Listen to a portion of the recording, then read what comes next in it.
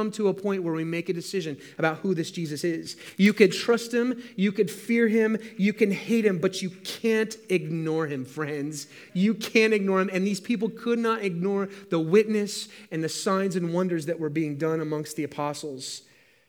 You can't ignore the witness of the apostles. They were eyewitnesses to his resurrection. You can't ignore the scriptures, a book that has shown itself to be absolutely valid and true for thousands upon thousands of years, that it's been passed down from generation to generation, that testifies about the truth about Jesus Christ. You can't deny the power that this church is still here 2,000 years later, that the world and Satan, they've tried to snuff us out, but here we are still to this day. Why? Because God's great power. You can trust him, you can fear him, or you can hate him, but you can't ignore that Jesus is the Lord of glory. But here's the beautiful truth. This powerful God is giving this gracious invitation to all who would come to him, and he invites us all into his powerful kingdom because he's full of grace. A couple of months ago, my family, we took a road trip. In case you didn't know, we were driving here to Fairfax, Virginia. We were so excited about it. We started in the San Francisco Bay Area, and before we said goodbye to California as our home, I said, guys, we've got to take a trip. Now, this trip was a lot of fun. It took about 9.5 to 10 days, right, guys? And we came from the West Coast, and we spent a lot of time west of the Rockies, but we noticed that there were huge differences between the places that we were driving to. One of the places that we went to, a national park, was the Grand Canyon. How many of you have been to the Grand Canyon? You go to the Grand Canyon and you see something that you just almost cannot stop looking at. There was a moment in our trip, I'm like, guys, we've got more driving to do tonight, and it's going to get dark soon. I know this canyon's amazing. We got to stop staring at it. And then I forced everybody in the van, and we took off, and we were just in awe of this amazing thing that was undeniable. I'll tell you a place that was really easy to deny and sleep through and scroll through your phone. Kansas. Now, if any of you are from Kansas, I am so sorry. It's beautiful, wonderful, very kind people. I love the barbecue in Kansas City, in fact. It was great. It was awesome. But I'll tell you, that's a place that it's easy to deny. It's just you drive through, it's flat, it's kind of boring. And sometimes we'd like to think that Jesus is kind of like Kansas. It's nice, it's flat, it's not really all that appealing. It really doesn't leave that much of an impression on me. Jesus has great teachings. He teaches us to love our neighbors. And, he's got some good things to say about how we ought to treat one another. But really, I could just kind of ignore him because there really isn't anything all that significant except for maybe some morals to apply to my life. Friends, I'm telling you, our Lord Jesus is not Kansas. He is the Grand Canyon. He is a powerful, powerful God that you cannot deny. Now, you could hate him, you could fear him, but I pray that you'd put your trust and faith in this undeniable power of God in Jesus Christ. You see, human power is no match for God's power. You could trust this power, you could fear it, you could hate it, but you cannot deny it. Number 2 that we see from this passage. I love this. God gets the last laugh when we think his power has been handcuffed. God always gets the last laugh when we think his power has been handcuffed. You see, the religious leaders, they sought to handcuff God's power that was on display through the apostles. And in verse 18, it says that the religious leaders, the Sadducees and the Sanhedrin, they put the apostles in public prison. They wanted to put it on display before everyone. Look who's really in charge here, people. You see these guys preaching and teaching. You see mighty powers done through them. But we want all of you to see publicly right here who's in charge. It's us. You think that this God is working mightily through them? These guys know nothing. They're not like us. We hold the real authority and the real power. This was meant to be a sign to all that they held the authority and the power over the temple and over God's people. But see, they felt the need to put on a show and put on a public spectacle to demonstrate their supposed power. But I love this. I love this moment. Just when you think these guys are starting to feel like, all right, we finally have the upper hand on these yo-yos, these bozos over here. We finally have them.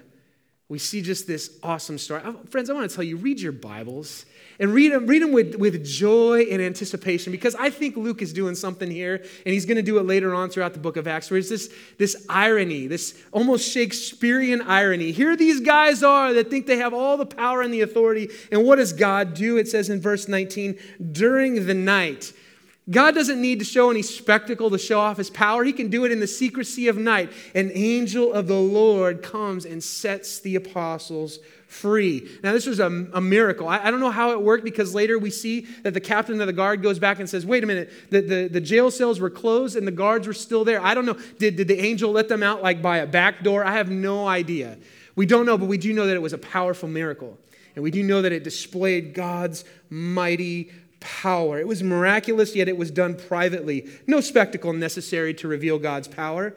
And the angel commanded these disciples. Remember, an angel is a messenger, really. Of course, a spiritual being, but it's a messenger from God. And this messenger with God's message to the apostles as he's setting the apostles free was, go back and stand publicly in the temple and speak the words of this life, which is the gospel of Jesus Christ. And what did the apostles do? They obeyed the message of God, and they went back and they believed the message from this angel rather than listening to the religious authorities. Friends, this is awesome. I mean, I love it here. As you read down in verses 21, the second half of verses 21 and 22, you see that they wake up in the morning, the religious leaders, right? And they're thinking, okay, I haven't been able to sleep all night. I'm so excited to put these guys on trial. We've got them handcuffed. We've got them right where they are. And we're going to prove to them and to everybody else that we have the authority and the power. But I love what it says down here. If you've got your Bibles, look at verse 24. The captain of the temple and the chief priest heard these words that the apostles were missing, and they were greatly perplexed. I mean, you could almost just seeing them standing there like, what in the world is happening here? They're scratching their heads. And as readers of the Bible, we should enjoy this kind of stuff, because what we see is that God, he's a master writer. Luke is a master writer to show us, you know what, friends? It may seem like God's power is handcuffed, but God always gets the last laugh. You can see God looking down from heaven and saying, look at those guys looking for my people, looking for my apostles. Don't they know they can't put handcuffs on my power? And what the religious leaders are standing there just kind of scratching their heads like, what in the world is happening here? Oh, my friends, the irony, the beautiful irony that teaches us this lesson. God knows how to get the last laugh, friends. You can't pull one over on God. I hate when I get fooled. I hate when I get lied to. You probably feel the exact same way. I hate that. It makes you feel small. It makes you feel embarrassed and humiliated. Our friends, our God does not feel that way. He is a mighty God, full of power, and he knows how to get the last laugh. Psalm 2, verses 1 through 4 says this. Many years before our events here in Acts, the psalmist writes, why do the nations rage and the peoples plot in vain? The kings of the earth set themselves, and the rulers take counsel together. Here we are, our story right here, right?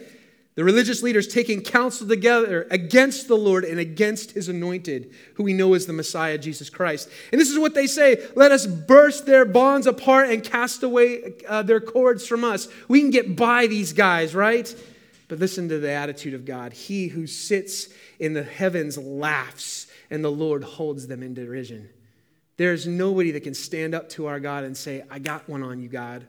I got one on you. I pull the fast one on you, God. God is looking down at these religious leaders saying, man, you guys are trying to prove a point. You got to remember, I will be praised. I am the King and I am the Lord. I think I told you about a friend of mine a precious pastor, a man back in California. His name is Fernando. He's from the Philippines, but he went on a trip to go to spread the good news about Jesus Christ in the Middle East, in the United Arab Emirates. And there it is illegal to publicly pass out materials and information that would seek to convert someone from Islam to another religion, specifically Christianity. And so he was there, and he was a part of a missionary organization seeking to do everything he could to obey the local government, but he also recognized this message of the good news has to get out. Acts 1:8. This gospel has to go to the ends of the earth. And so he's there, and he's passing out tracts, and he's teaching people and doing various things. Well, one day he gets this knock on the door, and he thought it was somebody that was coming that he had made an appointment with earlier to share the good news with them, but they had set him up. And they came to his door, and they arrested him, and they put him in prison. Now, my friend Fernando spent several months in prison. He didn't know what was going to happen to him. He feared for his life, that the government would just kind of erase him and then tell his bride that he had passed away in prison or something like that. But he was praying and trusting in the Lord. But as they got back to the end of his case, they were reviewing his materials, and it got back to the courts. And what happened was this beautiful irony of God getting the last laugh. As he's in prison there for speaking the gospel and spreading these Christian materials, what happened was his case reached all the way to the highest religious leaders.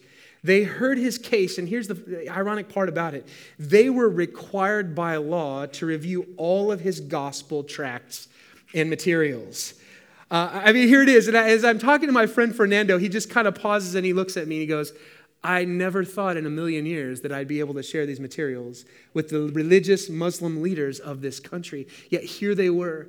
And I love when he shares this testimony. He says, God is not bound by prisons. He's not bound by bars. He's not bound by handcuffs. What Fernando thought in that moment was maybe the end of his life and the end of his ministry there. God had used that as an opportunity that now these gospel-centered materials would reach the highest levels of authority in the land. And he was released. He was sent back to the Philippines, but he praised God thinking, Lord, I never, ever in a million years would have dreamed what I would have had this opportunity. That's what our God can do. Our God always gets the last laugh. He is the one that has bigger plans than our plans. He's the one that has bigger plans than any human authority. You see, imprisonment, persecution, suffering are no laughing matter indeed, friends. I'm not here to make light of the suffering of Christians all over this world, but the message for us, for those that are committed and devoted to the one true God in Jesus Christ is that he is not deterred in the slightest by the vain threats of his enemies and the enemies of his people. He is not deterred at one moment, friends. Our God knows how to get the last laugh, and he will. He will. The king Nebuchadnezzar, king of Babylon, in the 6th century BC, many, many years ago, he learned this lesson the hard way. You see, he was walking on the top of his palace one day and in Babylon, and one of the great wonders of the world, and he thought to himself, look how awesome I am. He said, this is great. I am the king over all the world, and I say it, and it happens. No one has higher authority and power than me. And at that very moment, God struck him down and caused him to act like an animal. I believe it's for like 7 years. And he was caused to act like an animal. He grew fur like an animal. His nails grew long like claws. And whenever dignitaries would come from foreign countries, they'd say, we want to come meet the king. They'd say, he's out there in the fields eating grass like an animal. God humiliated him for a season. And one day, he came to his senses, and this is what he says in Daniel 4:34-35. At the end of days, I, Nebuchadnezzar, lifted my eyes to heaven, and my reason returned to me, and I blessed the Most High, and praised and honored him who lives forever. For his dominion is an everlasting dominion, and his kingdom endures from generation to generation. All the inhabitants of the earth are counted as nothing, and he does according to his will among the host of heaven and among the inhabitants of the earth. And none can stop or stay his hand or say to him, what have you done? Nebuchadnezzar learned the lesson. Our God is the one who holds all the power and all the authority. Human power is no match for his power and authority, and in the end, he knows how to get the last laugh. But oh friends, he's the one who's for you today. You may feel that you're under persecution, that you're under this resistance and this opposition. You may feel that you hold no cards of power to be able to help your situation out. Friend, our God sees and he knows how to vindicate his own. Continue to wait upon him and trust in him. Human power is no match for God's power. Third thing that we see here from this passage is this. God's unstoppable power and authority demand our unwavering loyalty and obedience. God's unstoppable power and authority demand our unwavering loyalty and obedience. Verse 28 of our passage in Acts chapter 5, the religious leaders, they look at the apostles and say, don't you remember what we told you? We find that back in chapter 4, verse 18. Don't you remember that we strictly charged you not to continue to preach the name of Jesus Christ? And not only that, but you guys continue to preach and proclaim and do all this stuff, and you intend to bring this man's blood upon us. You're trying to make us guilty. Are you trying to plot against us to get us killed? They felt jealousy. They felt hatred. And they also felt guilt. And so in this moment, the apostles had a decision to make. Will we listen to the authorities and the threats that they're bringing upon us? Or will we continue to do the work that God has called us to do? Look again at verse 29 if you've got your Bibles open. Look at what Peter and the apostles say. We must obey God rather than men. We must obey God rather than men. This was the deciding factor for Peter and the apostles. They recognized that human power is no match for God's power. Therefore, because the gospel is too valuable, because the gospel is too important, and because obedience to our King Jesus is too important for us to stop, we must obey God rather than men. He's standing there saying, look, you could do with us what you will, but we cannot stop because you do not have the ultimate power and authority over my life. Our God does. Our God does. This is this power struggle. Now, we need to note here that this struggle is not between the apostles and the religious leaders. That's not where the struggle is. The power struggle is not those who have the authority of the temple or the land. They're not trying to figure out who's going to be in charge around here, who's going to be in charge of the temple. That's not the power struggle that's happening here. How it was a perceived power struggle between the religious leaders and the authority of Jesus Christ. You see, friends, when we have opposition here, when people are asking us to do things that are outside God's commands and outside of His will, we don't make it a power struggle between us and those leaders. We recognize and say, no, I have to answer to my God. And if you have a problem with it, you could take it up with Him. That's what Peter and the apostles were doing. We must obey God rather than men. Now, for sake of time, we don't have a lot of time to cover this. But I think it's so incredibly vital for us to just pause for a moment and ask this question. When should Christians disobey governing authorities? When should Christians disobey governing authorities? I mean, that's what's happening right here in our text. So I feel that it's very appropriate for us to just take a moment and ask these questions. I wish we could do a whole seminar on this. As you know, this has been a major topic of discussion throughout the last 10, 15, 20 years beyond that. I mean, it's been going on for generations. Obviously, it goes all the way back to the first century. But here in the United States, we just feel the heat ramping up about all this. And I want to let you know right now, I'm going to throw a lot of notes up here on the screen. Email me, matthew@fairfaxbible.org. I can send all these to you. So don't feel the pressure. You got to get all these down. I'd be happy to send these to you. But let's just run through this briefly together. When should Christians disobey the governing authorities? First of all, we have to remember this. Submission to the rule, submission to the authorities is it's the rule. Submission is the rule, not the exception. We are called to submit to the governing authorities. You've got several passages there. Romans 13, Titus 3, 1 Peter chapter 2 that describe as loyal and allegiant followers of Jesus Christ, it's our job and our responsibility to submit to the governing authorities. The governing authorities should, if they're right and good, they should look at us as followers of Jesus and say, they're wonderful citizens. They help their fellow man. They obey. They don't push back. They don't fight. They're compliant with what we ask them to do for the good of the community. So that should be the rule, friends. And so that's the first perspective we have to have. Secondly, disobedience is the exception. Disobedience is the exception. We don't get any indication that Peter and the apostles are just throwing off the authority of the religious leaders. No, they're there to obey. And in this moment, this disobedience was the exception to the rule. Well, when does that exception come around? First of all, when those in authority over us demand that we disobey God's explicit commands. I've got several examples there for you from the Old Testament witness that God's people, Israel, were commanded or told to do something that was against God's commands. The first case here, immorality. Joseph was serving Potiphar, one of the major leaders in Egypt, and Potiphar's wife came to seduce Joseph. She had authority over him. She came to seduce Joseph and said, "Come and sleep with me." Genesis chapter 39, I love Joseph's answer. How can I do this great wickedness and sin against God? You see the exception there? I'll do anything you want. I'm here to serve you, but I can't do this because I have to fear and obey God. Well, another instance that we see here is the instance of murder. In Exodus chapter 1, the Hebrew midwives, they were instructed by the Pharaoh, king of Egypt, because he was fearing that the Hebrew people were getting too large and numerous, that they would start an uprising against Egypt and against Pharaoh. And so he said, I want you to take all the newborn baby boys and I want you to throw them in the Nile River and kill them.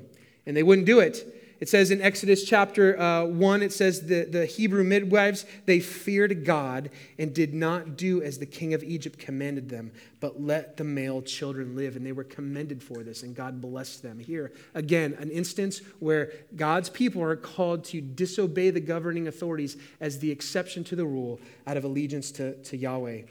And then again, we see idolatry, and we don't have time to cover this. Great stories in the book of Daniel. If you want to look at what does it look like to submit and then disobey as the exception to the rule, read the book of Daniel. Amen? It's such a great book. But we see in Daniel chapter 3, Shadrach, Meshach, and Abednego, when they're told to bow to the idol that King Nebuchadnezzar in Babylon had made, they said, "Our God whom we serve is able to deliver us from the burning fiery furnace," which was the punishment for not bowing. "And he will deliver us out of your hand, O king. But if not, be it known to you, O king, that we will not serve your gods or worship the golden image that you've set up." They wouldn't do it. It disobeyed God's explicit commands for his people.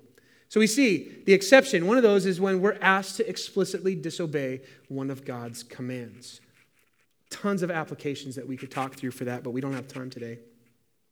Another instance, though, that we see here in the book of Acts, not just disobeying God's explicit commands, but when we're told to stop doing the very thing God has commanded us to do, to go and preach the good news of Jesus Christ, to fulfill, to fulfill the Great Commission. One of those exceptions is when those in authority require the church to neglect the Great Commission and to refrain from communicating God's word. We saw it in Acts chapter 4. We're seeing it right here in Acts chapter 5, verse 29.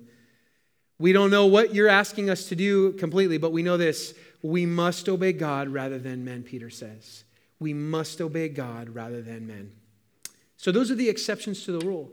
Friends, I hope that the governing authorities, the council members, the law enforcement here in Fairfax City and Fairfax County, beyond, the Commonwealth of Virginia, the United States of America, that they would look upon us as followers of Jesus Christ and say, they are good citizens in this community.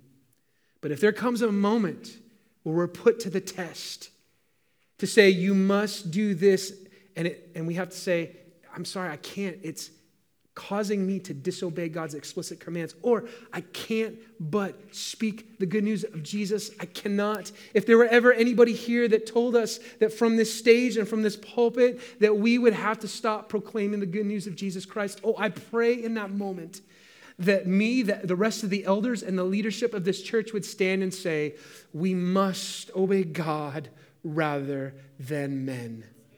We live in such a wonderful, beautiful, sacrificial country here in the United States of America, but our allegiance first and foremost is to God Almighty and His Son, Jesus Christ. Oh, that God's people would be prepared if that day ever comes here in our wonderful country called the United States of America. So what are some attitudes and behaviors that Christians are called to demonstrate when opposing the governing authorities? I'm just going to shoot these out real quick. Matthew@fairfaxbible.org. Send me an email. I'll send these to you. First of all, don't be surprised by opposition to Christ's authority. Jesus promised that in John 15. Secondly, follow Christ's example of obedience to God through suffering. 1 Peter chapter 2 says that we walk in His steps when we suffer with Him. Thirdly, maintain a good conscience by responding with gentleness, courtesy, and respect. Friends, don't get into a situation. Be prepared beforehand to know how to respond to those who oppose you and oppose God's commands. Maintain a good conscience. Oh, I've had many times where I regret, how I talked to someone, how I said something to someone, how I disrespected another. Keep a clean, good conscience when you're opposed. Next, view the conflict as an opportunity not to point people to yourself. Look at me, look at what a martyr I am. No, it's the opportunity to point people to Jesus and his goodness. Amen. Also, endure the opposition as you trust in Jesus. Jesus said, not a hair of your head shall perish if you would continue to trust in me. I'm so glad that is metaphorical because I don't have a lot of hair to save, right? But endure as you continue to trust in Jesus. Titus chapter 3 says, speak evil of no one, avoid quarreling, be gentle, show courtesy to all people. Friends, it breaks my heart, and I believe it breaks the heart of Jesus when I hear believers speaking evil of those in authority. We're called not to speak evil of them, to criticize them, but to pray for them. And if need be, challenge them with the word of God, yes, but to speak evil of no one. 1 Peter 3:9 says, when insulted, don't retaliate. Rather, Bless those who persecute you. And above all, don't fear human power. Rather, honor God's power. And I want to underline that. Don't fear human power. Respect, honor, and fear God's power. And that's our big idea today. I want to bring it back to this. Human power is no match for God's power. Honor his power. Now, the fourth thing that we see, and I know I'm flying through this stuff today. I just wanted to pause for a moment, though, and talk through that. But the fourth thing we see from this passage today is this. God's unstoppable power is our source of joy and courage when we face opposition. If you remember, as we read this story today, what happened to the apostles? Well, they were let off the hook a little bit by the Pharisee Gamaliel, but we see that really was God's plan that they would get away. But before that, they were beaten. They were flogged. Paul describes this flogging as being 40 lashes minus 1, 39 lashes with a whip. They were beaten, sore, bloody, and they left. And what did they do? They rejoiced. They rejoiced.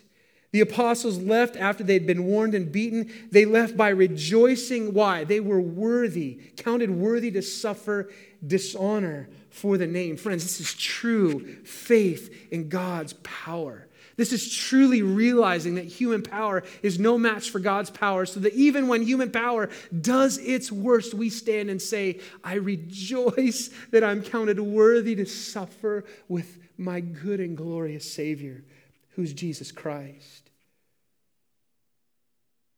1 Peter 4:13 says, rejoice insofar as you share Christ's sufferings, that you may also rejoice and be glad when his glory is revealed. Friends, we spent some time as a leadership team as we were getting prepared to welcome all of you. Pastor Hang led us in a prayer for those who are suffering all over this world.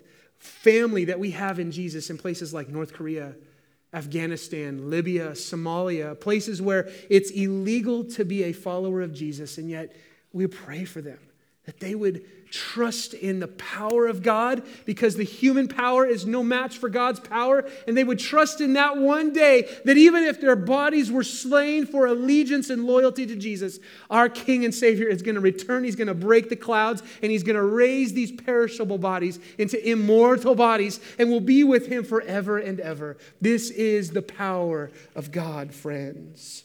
Human power is no match for God's power. We're going to get ready to take communion now, and I just want to ask this for yourself. What does this mean for Monday? What does this mean for Monday? William Tyndale, an Englishman who lived in the 16th century, had one thing he'd purposed to do in his life, and that was to translate the Scripture into the common language of the people, into the English language. The Bible was read in Latin in the one Catholic Church, and he knew that all people needed to hear the message of the Bible, specifically the gospel of Jesus Christ in their own language. And so he asked permission, and he was refused to do this and to translate the Bible into English. And so what did he do? He fled to Germany. He translated the New Testament, and then he smuggled the books into England, where his translation was banned and burned. Eventually, he was betrayed, and he was arrested in Belgium, where he spent the last 16 months of his life in a cold, dark dungeon. But before he was strangled and burned at the stake in 1536, Tyndale's last words were this: "O Lord, open the eyes of the king. Open the eyes of the king."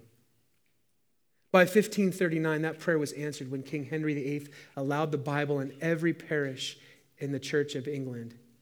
The majority of the first King James Bible, in fact, was published in 1611, was taken directly from Tyndale's Bible. But he believed that human power was no match for God's power. He didn't even get to see the fruit of all the work that he was seeking to do, but he trusted in God's power. Today, friends, what does this mean for Monday? I don't know what this means for you specifically, but you may have come to a point in your life where you feel like you've come to that crossroads, just like the apostles. Will I trust in human power? Will I compromise my commitment to Jesus in this moment because I'm being pressured to do something or to stop doing what God wants me to do? Maybe it's your workplace. Maybe it's in your home. Maybe it's in your neighborhood. Maybe it's in your school as a student. That moment where allegiance to Jesus is put to the test. And as we take communion, I want us to remember this very truth that human power is no match for God's power. There's no greater picture of this than in what we're about to do in partaking communion. We've got all kinds of power struggles happening in our society today, right? All we got to do is drive, about 15 to 20 miles east of here, and we see the seat of human power here in our great country. But we've got all kinds of power struggles. We see it here in our country in elections and laws and rulings. We see it abroad in wars and coups. We might feel it at home. We might feel it in our own very heart, this power struggle between authority, God's authority or human authority.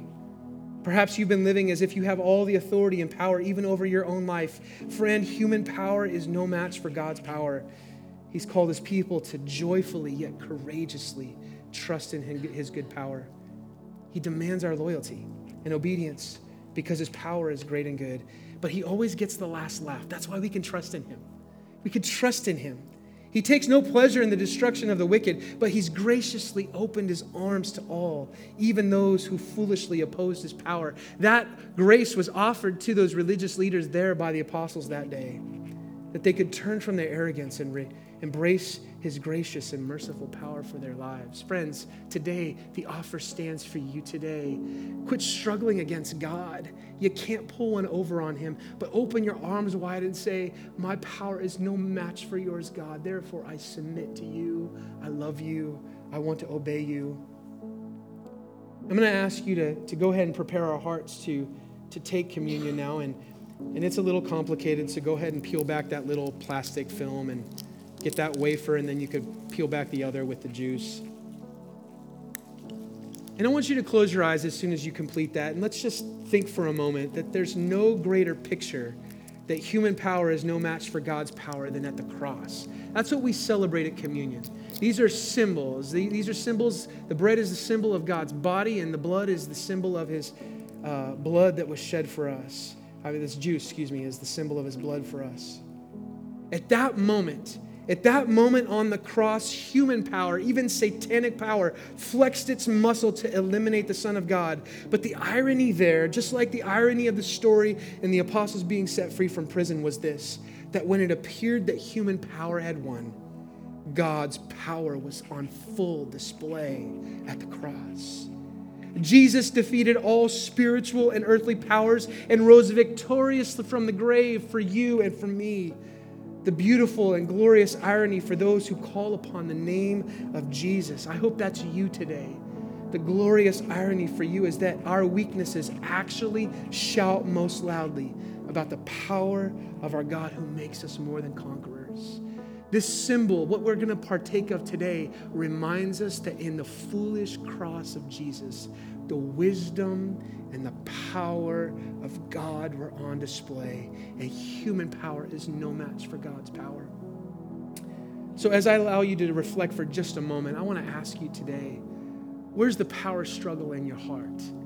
Maybe you've been acting as the God of your life. Maybe others have been pressuring you into situations where your loyalty and allegiance to Jesus is being put to the test. Oh, friend, today, now is the moment that we can reflect and remember. Right here in these elements, we are pointed to the most powerful moment in history when Jesus defeated sin and the grave for us while hanging on that cross. Whatever you feel today, bring it to the feet of Jesus. Call upon God's power once again afresh and say, Lord, I trust in your power that was revealed in the body and the blood.